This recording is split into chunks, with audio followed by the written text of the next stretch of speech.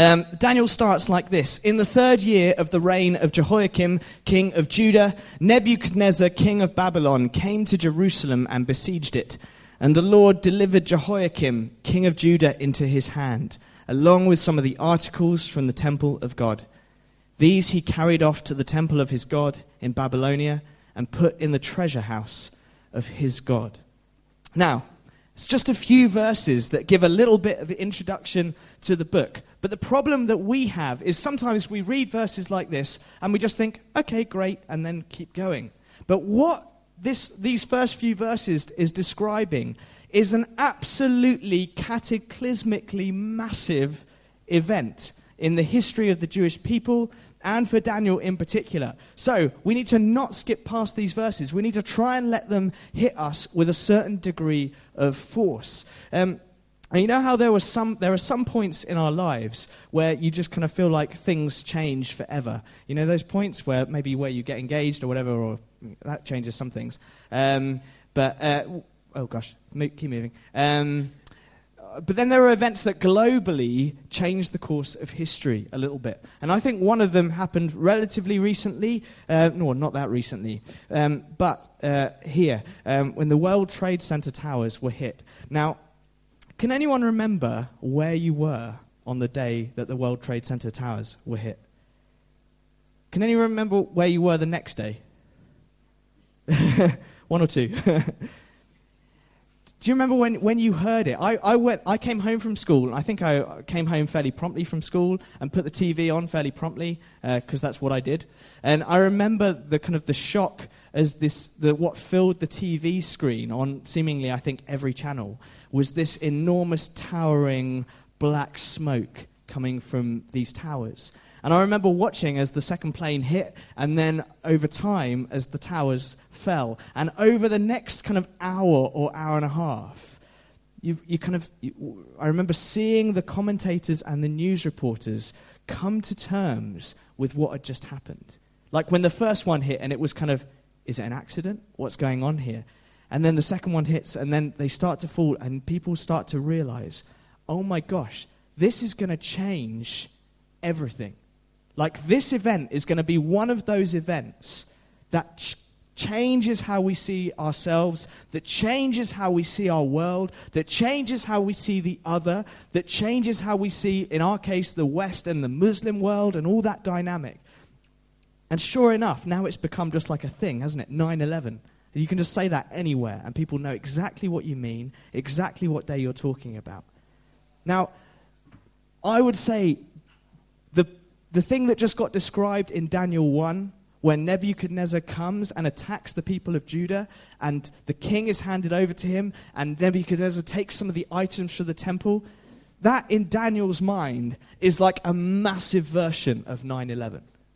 Like the degree to which we felt like that shaped the West, they felt like this shaped them massively more. It's a cataclysmic event that we can only really understand when we've got a little bit of context. But the exile changed everything for the people of Judah. What we're hearing about is actually the second of two exiles, and I appreciate that for some of us, our Judeo-history is a little bit shaky. So we're going to spend a little bit of time now doing a kind of mini history lesson of the people of Israel, which I've called a brief history. Now, disclaimer in advance, I'm going to do a shocking job of this because it's impossible to pack it all into a minute and a half and get all the focuses and all the nuances. But just follow me briefly. You ready for some cartoons? Great. This is Abraham. Now, and Abraham is, as you can probably tell, in the land of Israel. So the big circle at the bottom there, the big blue blob, is the Dead Sea. The top is the Sea of Galilee. The Jordan River runs between the two. And on the left, the black line, unhelpfully drawn, is actually the coast of the Mediterranean Sea. I'm sure you can all tell now. You're like, oh, that makes so much sense. Great. So that's, roughly speaking, the ancient land of Israel. Now, Abraham is called to the land of Israel by God, right? In Genesis 12, I think.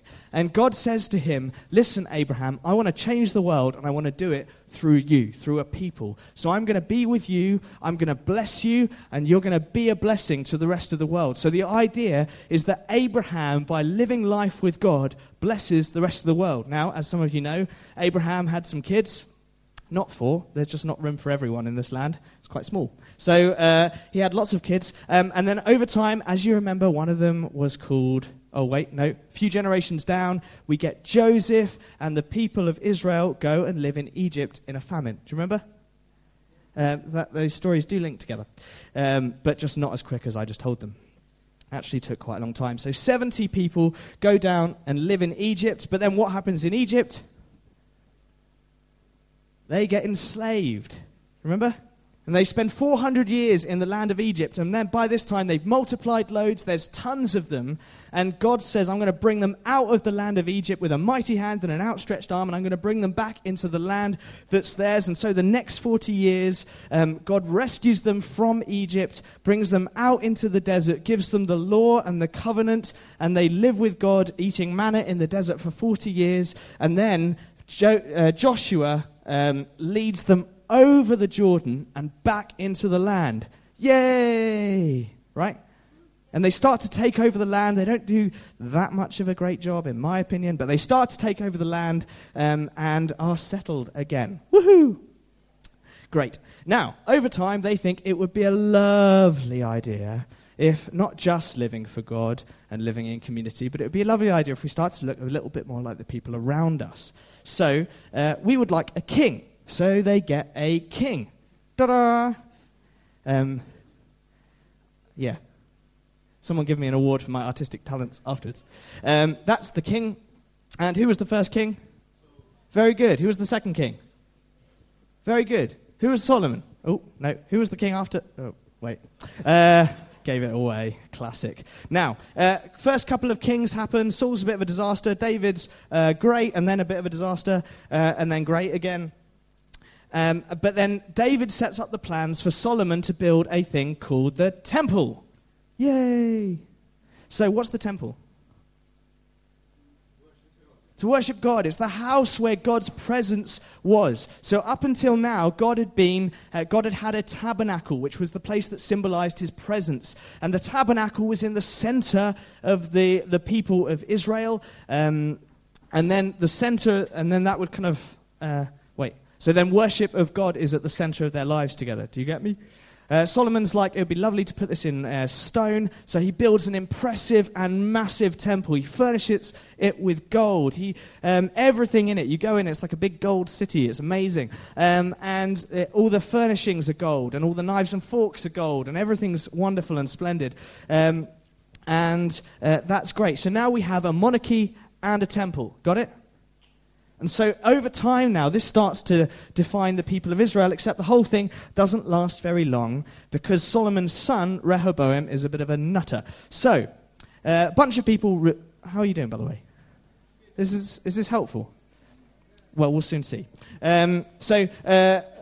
Solomon's son, Rehoboam, manages to split the kingdom in half. So rather than having one kingdom with one monarchy and one centralized place of worship, we now have Rehoboam ruling Judah and Judah and Benjamin and the half tribe of Manasseh.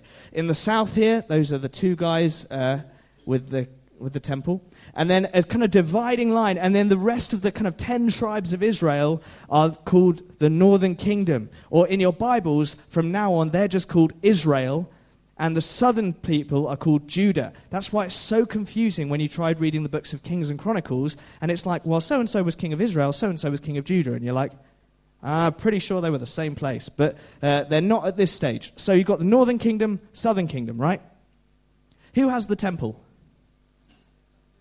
The southern kingdom, Judah. Very good. So what do the northern kingdom do for worship?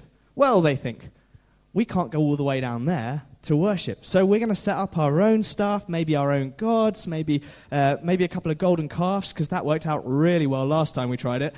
So they set up new ways of worship, new places of worship up north, and over time, just king after king after king after king after king of the northern kingdom don't serve God, do serve idols, don't pursue justice, do try and get rich quick, don't listen to what the prophets say or anything. So after a couple of 100 years, God says, do you know what? I've had it with the northern kingdom, and Assyria come and wipe them off the face of the earth. This is exile number 1. So what you now have is a tiny shadow of the people of Israel left in the land, the people of Judah. Now the question is, will they listen to the warning? Because God's got a purpose to save the world through this people, and so far it's not looking that good. How are they going to respond? How are the southern kingdom going to live up to the expectations that God has for them now that the northern kingdom has been deported? So, the answer, not really that well. The southern kingdom, though they have a few good kings, the trajectory is the same. And though they have the temple and they have worship, they forget God and they forget the value of his law that he gave to them. And they forget what right living and justice looks like. And over time, they just become more and more generic, less and less influential to the peoples around them. And God says, do you know what? I've had it up to here with you guys. We're going to do this differently. And so he brings in, Nebuchadnezzar comes from Babylon and attacks. And this is what we just read, isn't it?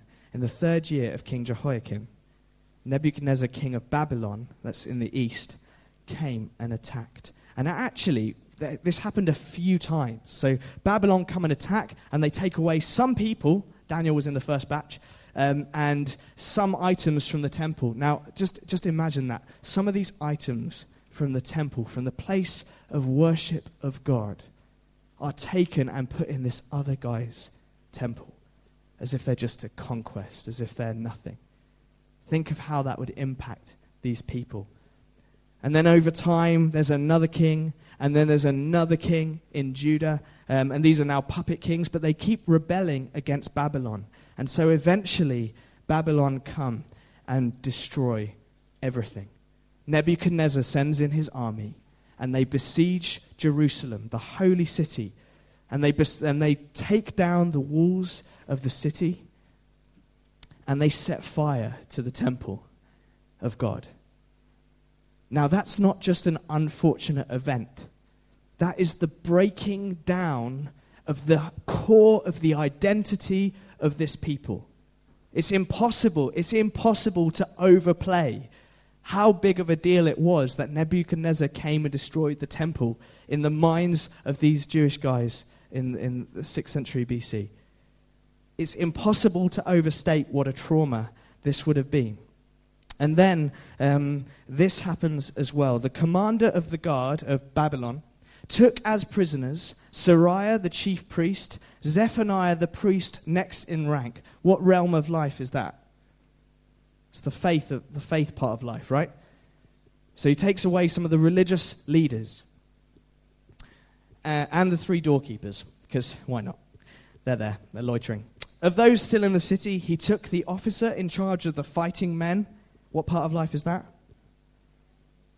It's the security, the military. So he takes the leaders of the military and 5 royal advisors. What part of life is that? Government, politics. He also took the secretary, who was chief officer in charge of conscripting the people of the land, so the person who can organize people, and 60 of the conscripts who were found in the city, because they still know how to fight. Nebuzaradan, the commander, took them all and brought them to the king of Babylon at Riblah. Ready? There at Riblah, in the land of Hamath, the king had them executed. So now what we've got is the people of Israel who were cut in half by the first exile. Now Babylon have come and invaded, and their place of worship is gone. The walls of Jerusalem is gone. The political leaders are gone. The king, who was king at the time, tries to escape, gets as far as the Dead Sea, and Babylon catches up with him. And they take him and his sons to Nebuchadnezzar, the king of Babylon. And in front of Nebuchadnezzar, they make the king watch while they execute every one of his sons. And it's the last thing he sees, because then they pluck his eyes out. So now Judah has no political leaders. They've got no army.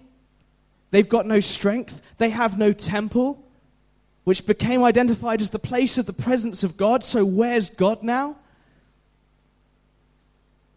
And then Nebuchadnezzar brings these few guys who are young, because young people are easier to change.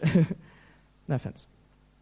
And he takes them into his service. And he says, okay, we're just going to erase every last bit of what it means to be a Jew in your life. You're going to eat my food. You're going to learn to speak my language. You're going to learn my history, my culture, and forget your own. Because Nebuchadnezzar's aim is to completely erase the memory of this people. Welcome to Daniel. Now, do you see this raises massive questions? This isn't just Daniel's in the court of a foreign king. Daniel is a guy who has lost everything. He was a noble, so probably a lot of his family were killed because of their positions of power. He's serving Nebuchadnezzar. Now, when I was a kid, I remember a series looking at Daniel, and we called him King Neb the Big Head, which is kind of a cute name. But actually, when you think about who he is, this guy is a nutter murderer and a power freak. He's crazy. And Daniel's in his service. Can you imagine some of the questions going around in Daniel's head as he's away from home and he's never going back in his mind? There is no home. Can you imagine some of the questions? Like, is God's purpose in the world over? Is that game over for Israel? Is it game over for God's salvation plan for the rest of the world? Oh, this is Daniel asking questions in Babylon. What about God? Because Babylon have a God too. And normally, if you win a battle, that means your God's the bigger God. So is Marduk, the god of Babylon, the real God we should worship? Is there any value in trying to serve God now that everything seems to be over? Does our defeat imply God lost? Or does it imply that he hates us? Is it the end of the covenant? Is it the end of God's mission in the earth? Is it the end of the Torah, the law? Is it the end of the promises that he gave us that we were talking about a bit early? And we're faced with this dilemma. Do we fight for our identity and get killed? Or do we conform and disappear?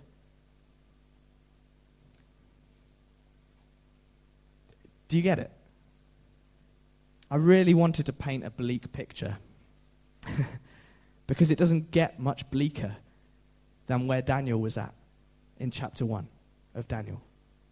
And guys, we will only understand the book when we engage on this level with this story, when we see it as the horrific mess that it is.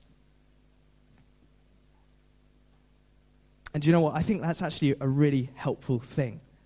Because I sometimes, I know that we all do this, and we were talking about situations earlier that just seem so massive.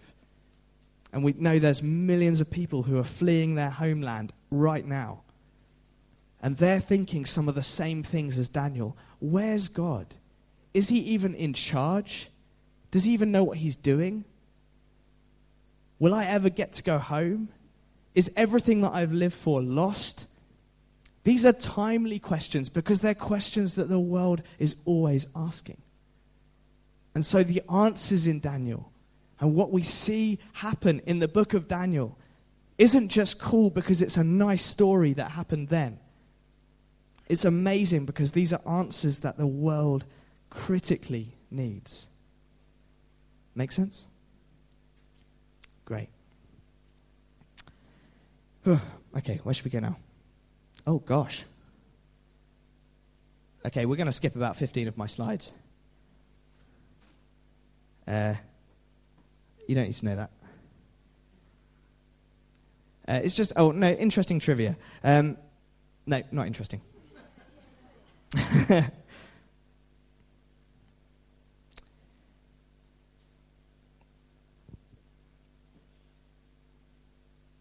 What I love about Daniel, as I've been looking at it this week, is that what we see in it is that this is not the end of God. It's not the end of his purposes. It's not the end of his promises. It's not the end of his work. The question, about how is God going to deal with this? How is he going to save it? Is the questions that Daniel seeks to completely address. And what we see is that, it's kind of ironic, really. For hundreds of years, Israel had been in a position of power and had a monarchy and had a military. And how much did they influence the world? Not very much. Because their holiness wasn't seen. It wasn't visible. In fact, it wasn't really present most of the time. But now, you've got just 4 young guys in the courts of a powerful king from a different culture with a completely different understanding of God. And all of a sudden, God's kingdom starts to get built in other nations. Isn't that incredible? Like, think back to Christendom. Right? The church had power in the West for a long time. Do you know, I think it didn't do that much good for the world. Oh, fair to say? We weren't very good at it. We're not very good in a position of power. But I think something that we see in Daniel is that God loves to use people in weakness. God loves to use people in the minority. God loves to use people who win not by fighting military battles, but by living with uprightness and integrity. Not by winning political arguments, but by prayer. What we see in the book of Daniel is Daniel and his friends who just say, we're just going to keep living for God in our context. And they see him move. In fact, they see him move so much that this evil nut job of a king gets pursued by God and has his life changed. Takes a while. In fact, Nebuchadnezzar gets converted about 4 times because he needs that many to really come to some kind of discipleship that's not nuts. And you see, actually, through these 4 little guys, the word about God gets spread around this whole Babylonian empire, and then the whole empire of the Medes and the Persians that comes later. And actually, their influence is massive, even though they're tiny. Do you know what? There's some patterns here that are critical in our reading of the whole rest of the Bible. Because actually, Jesus picks up a lot of the metaphors, a lot of the language of Daniel. Daniel talks about things like the Son of Man coming on the clouds with glory. And you remember what Jesus said about himself? You'll see the Son of Man coming on the clouds of glory. In other words, this isn't just an isolated story. This is a story that Jesus said, that's actually going to be something that defines the way I move. Wow. Isn't that interesting?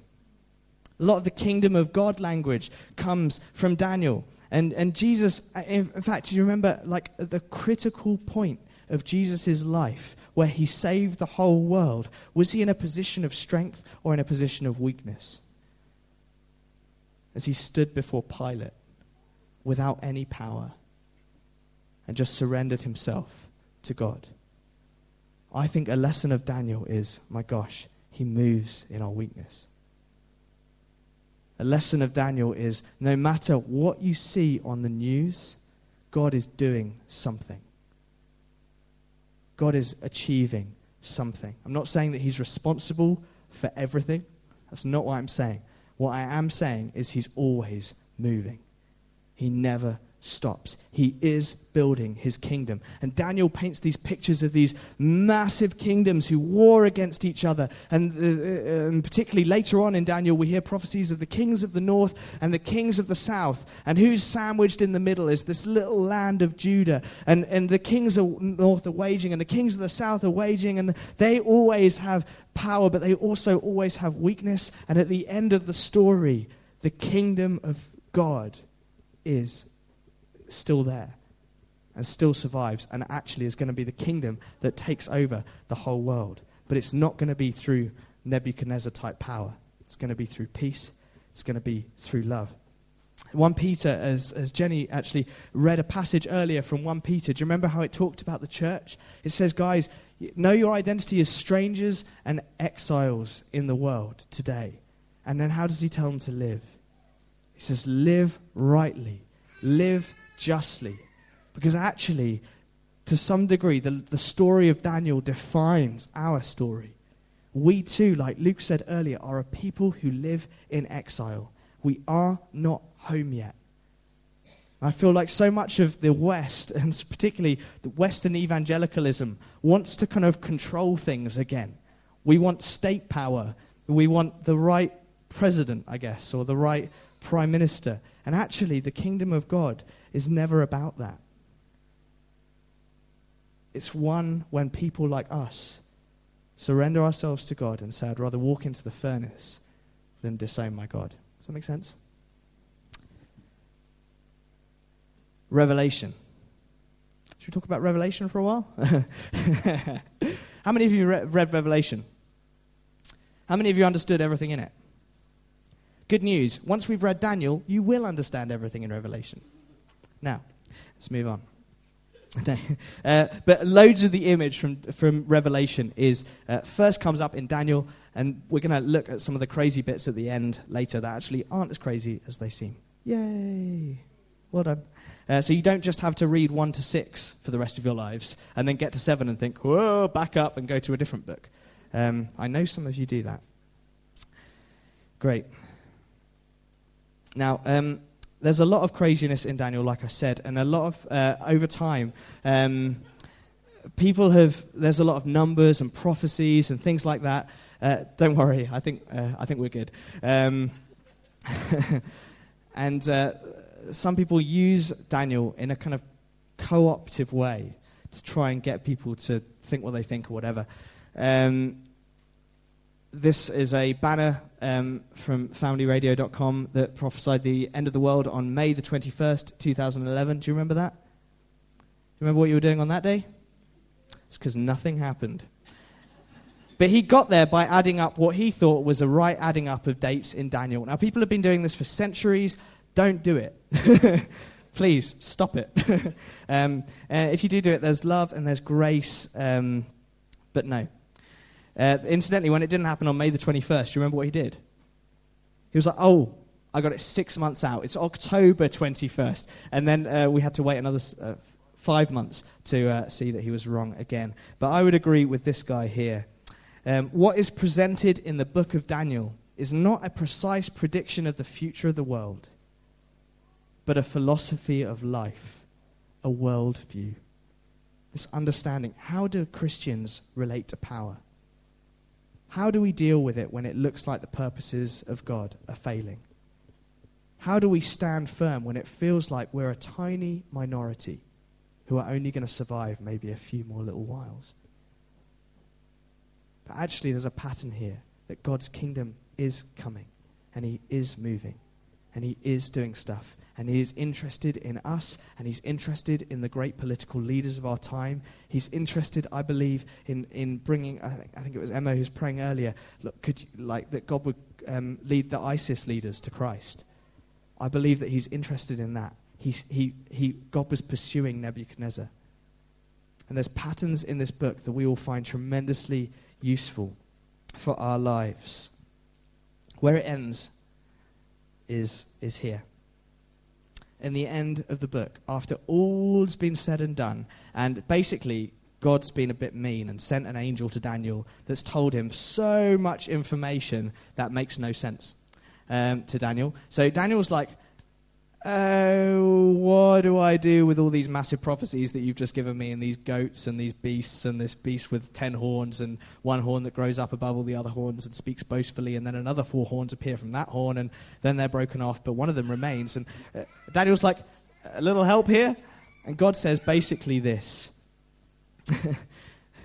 God says, you go about your business without fretting or worrying. Relax. When it's all over, you'll be on your feet to receive your reward. In other words, the key to Daniel is this. In the questions, just keep living for God. Just keep doing what we know to do.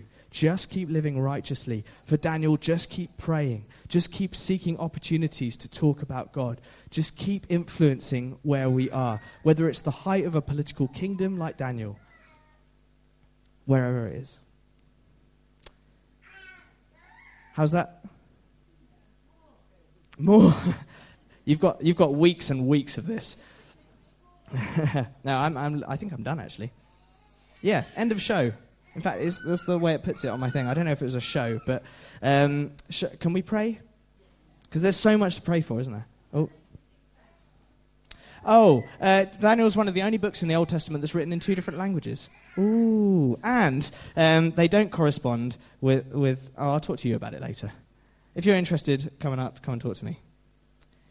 But yeah, basically, chapter 1 is in Hebrew, and then chapter 2 to 7 are in Aramaic. Funny. And then it goes back to Hebrew. But that doesn't correspond with the other neat dividing of the book that looks like 1 to 6 are one section, and 8 to 12, or 7 to 12 is a different section. Funny, huh? And 2 to 7 kind of have a pattern in their own right. We're going to look at that over the next few weeks, and you'll see how this book kind of builds. Because, my gosh, I think I'd say this about whatever book of the Bible we were starting, but Daniel is one of those books that the more you get into it, the more it's like, oh my gosh, God is amazing. And God is amazing. And he's doing stuff. Good?